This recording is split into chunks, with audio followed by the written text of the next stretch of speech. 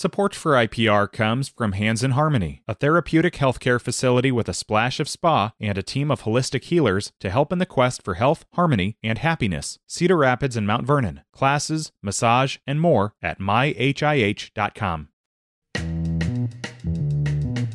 Today is Friday. It is the 9th of September. This is Here First from IPR News. I'm Clay Masters.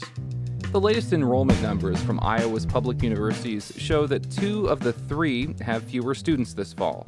IPR's Grant Gerlach tells us that in the case of Iowa State University, that is set against an increase in new college students. Iowa State counted just under 30,000 total students this fall. That makes a 6-year trend of declining enrollment in Ames. But Laura Doring, the Associate Vice President of Enrollment Management, notes that the decrease coming into 2022 is smaller than recent years. And in a positive sign, the first-year class grew. With new first-year enrollment up 13% over the last 2 years, there's an indication that really our recruitment, our financial aid strategies, they're working. Total enrollment at the University of Northern Iowa came in at just under 9,000, a decrease of 3%. At the University of Iowa, overall enrollment grew slightly to just over 30,000. The first-year class at the U of I is the third largest ever. A year-long partnership begins today for students and faculty from the University of Iowa and the city of Clinton. They'll begin working on a variety of projects as part of the Iowa Initiative for Sustainable Communities.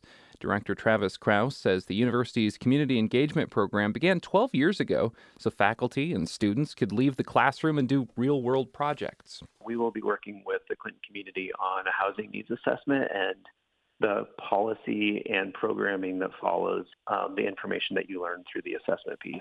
The 15 to 20 projects in Clinton will include public art, community marketing, local history, help for the homeless, and downtown revitalization. The Iowa Migrant Movement for Justice and the Drake Legal Clinic are working to help Afghan parolees gain a more permanent legal status in the United States. As IPR's Kendall Crawford explains, many of those who arrived after the country's fall to the Taliban are in immigration limbo. Their humanitarian parole status is set to expire in about a year from now. And legal director at Iowa MMJ, Ann Naffier, says many of the Afghans in the state still don't have a clear path to residency. We have Afghans who were paroled in, who were airlifted in from Kabul, who have parole, but may not qualify for any of the other programs that are available to Afghans right now. I mean, we face the possibility of Afghan evacuees becoming undocumented at some point. That's why the organization is hosting monthly clinics to help parolees apply for temporary protected status at no charge. She says it's been a challenge to find the legal resources for the influx of evacuees without any additional funding. The clinics, which begin tomorrow, will help ensure no one falls through the cracks. The police chief of a small Iowa town west of Des Moines was suspended in the midst of a criminal investigation for firearms charges. KCCI-TV reports agents from the FBI and Bureau of Alcohol, Tobacco, Firearms, and Explosives executed search warrants on August 31st at the City Hall office of Adair Police Chief Brad Wendt and the gun stores he owns. Adair is a town of about 800 people, about 56 miles west of Des Moines.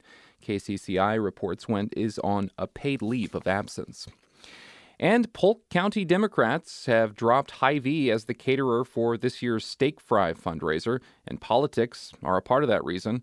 Axios Des Moines reports Hy-Vee's Political Action Committee has overwhelmingly supported Republican candidates since 2010. The steak fry began more than 40 years ago as a fundraiser for former U.S. Senator Tom Harkin and the Iowa Democratic Party. Polk County Democrats resurrected the event in 2017 after a few years off. Hy-Vee had catered the event since at least 1992. Orchestrate Management agreed to match Hy-Vee as the lowest bidder this year. That company operates restaurants in the Des Moines metro, including Centro and Bubba. It's Here First. Hi, it's Terry Gross, the host of Fresh Air. We bring you in-depth, long-form interviews with actors, directors, musicians, authors, journalists, and more. Listen to our Peabody Award-winning Fresh Air podcast from WHYY and NPR. The latest round of COVID-19 booster shots are starting to go in Iowans' arms starting this week. Here to give us details on how it's going is IPR health reporter Natalie Krebs. Hello, Natalie. Hi, Clay. So what do people need to know about this latest booster that they've been hearing so much about? Yeah, the newest booster doses are available from Moderna and Pfizer, so they're mRNA vaccines. Federal officials signed off on them last week. The Moderna shot is authorized for those 18 and older. The Pfizer shot is authorized for those 12 and older. So this new booster shot is different from the previous mRNA booster shots, and that is bivalent. This means it offers protection against two different strains of the coronavirus, that original strain that the other versions of the COVID shots cover, and the Omicron variant. That's currently the dominant strain circulating in the state. All right, so then just as far as timeline goes, when should people be getting this new shot? Right. The feds have authorized those 12 and older to get this new booster at least 2 months after they received their last dose of a COVID-19 vaccination. So this can be any COVID vaccination. You don't need to have previously received a Pfizer or Moderna COVID vaccination or booster to get this new mRNA booster shot. But experts say there are circumstances where people might want to wait a little longer than that 2-month period. Dr. Leah Veach is an infectious disease specialist with Unity Point. She says people who have had another recent booster shot or COVID infection may want to wait 3 months past those events for optimal protection. It's also true that the chance of a side effect may be slightly less with a longer interval.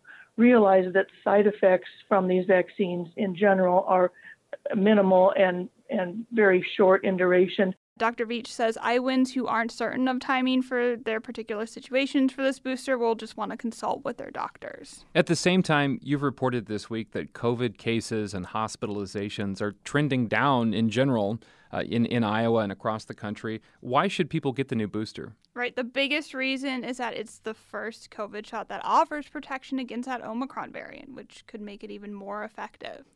These COVID mRNA vaccinations have been available for more than a year now, and data show they're very effective in preventing serious illness and hospitalizations from a COVID infection, and that they're safe.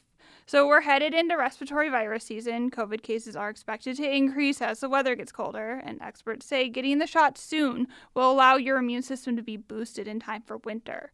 So according to CDC data, Iowans haven't been great about getting vaccinated and boosted. 63% of Iowans are fully vaccinated, meaning they've received that initial series of shots. However, just 55% of those who got fully vaccinated went on to get that first recommended booster dose last year. So that number really dropped off. At the same time, this new COVID booster is coming out while seasonal flu vaccinations are as well. What does that say about the possibility of COVID boosters occurring annually, just kind of going forward? Yeah, the release of this new booster does align with the timing of the seasonal flu shot. This was a strategic move by the feds. Hospital providers like Dr. Mike Brownlee, the chief pharmacy officer at the University of Iowa Hospitals and Clinics, says this timing is helpful because they can push both shots at once. And he says it's likely we'll be looking at an annual COVID booster shot, much like that flu shot, going forward. I know that the CDC and other experts have talked about that this is looking to be more like a yearly process or a yearly booster. Like we do with the flu, we look at the data from other areas, and as things are trending over the year, we create a more specific booster, just like we do with the flu, that has strains that we believe are going to be covered by the booster, and that will help protect our families, ourselves, and our communities. Dr. Brownlee also stresses that this new booster is the best booster right now, so even if you did not get the previous recommended booster shots, this new bivalent booster is what you should be getting now. IPR health reporter Natalie Krebs, thank you. Thanks, Clay.